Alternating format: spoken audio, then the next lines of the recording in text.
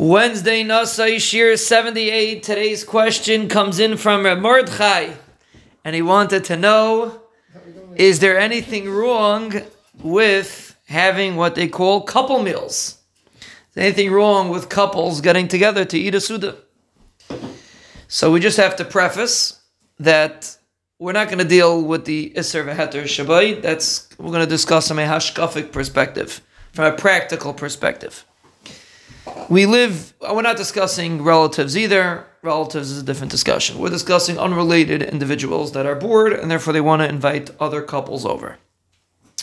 We have to understand that we live in a generation that the people are relatively very, very much immature as opposed to earlier generations. And therefore people are much more pulled to their animalistic instincts than in the previous generations. The desire always existed. But in today's generation, it's much more powerful. Like you see in the street, it's pretty clear that the lowliness of the street is getting worse and worse, and it's seeping in. And therefore, when there are couples eating together, generally speaking, they're on their best behavior and on their best actions and on their best dress.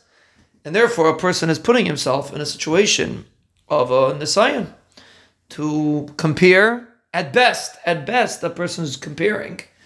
And at worst, a person is busy thinking about things he shouldn't be thinking about.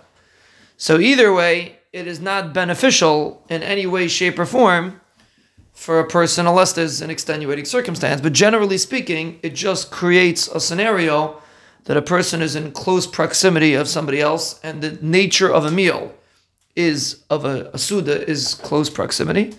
You're creating for yourself an unnecessary nisayon. Is it asur? I wouldn't go so far to say it's asur.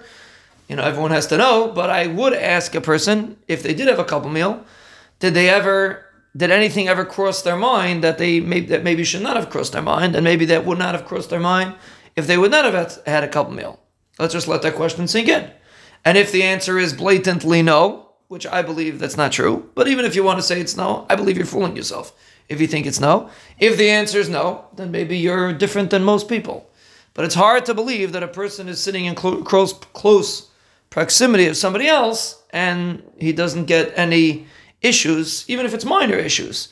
Even if it's just a strain on his own shalom bayis, on his own appreciation of his spouse, which could happen. This issue is mainly by men, not by women.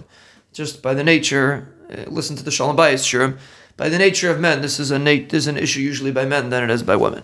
But talking from a man's perspective, at best, it can be a little bit of a strain on his shalom bayis, and at worst, it could be worse than that.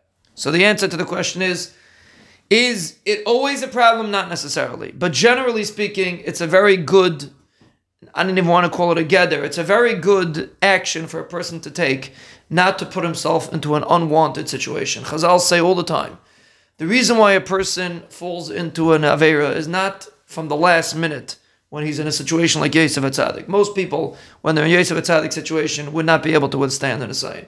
Our job is to avoid that we shouldn't be in such a scenario. That's our job. So the best we can do is to not create scenarios that will be a test to our Yetzer Hara, so to speak. And even though in earlier generations, maybe it wasn't such a problem, but definitely today it's definitely more prevalent and more of a problem.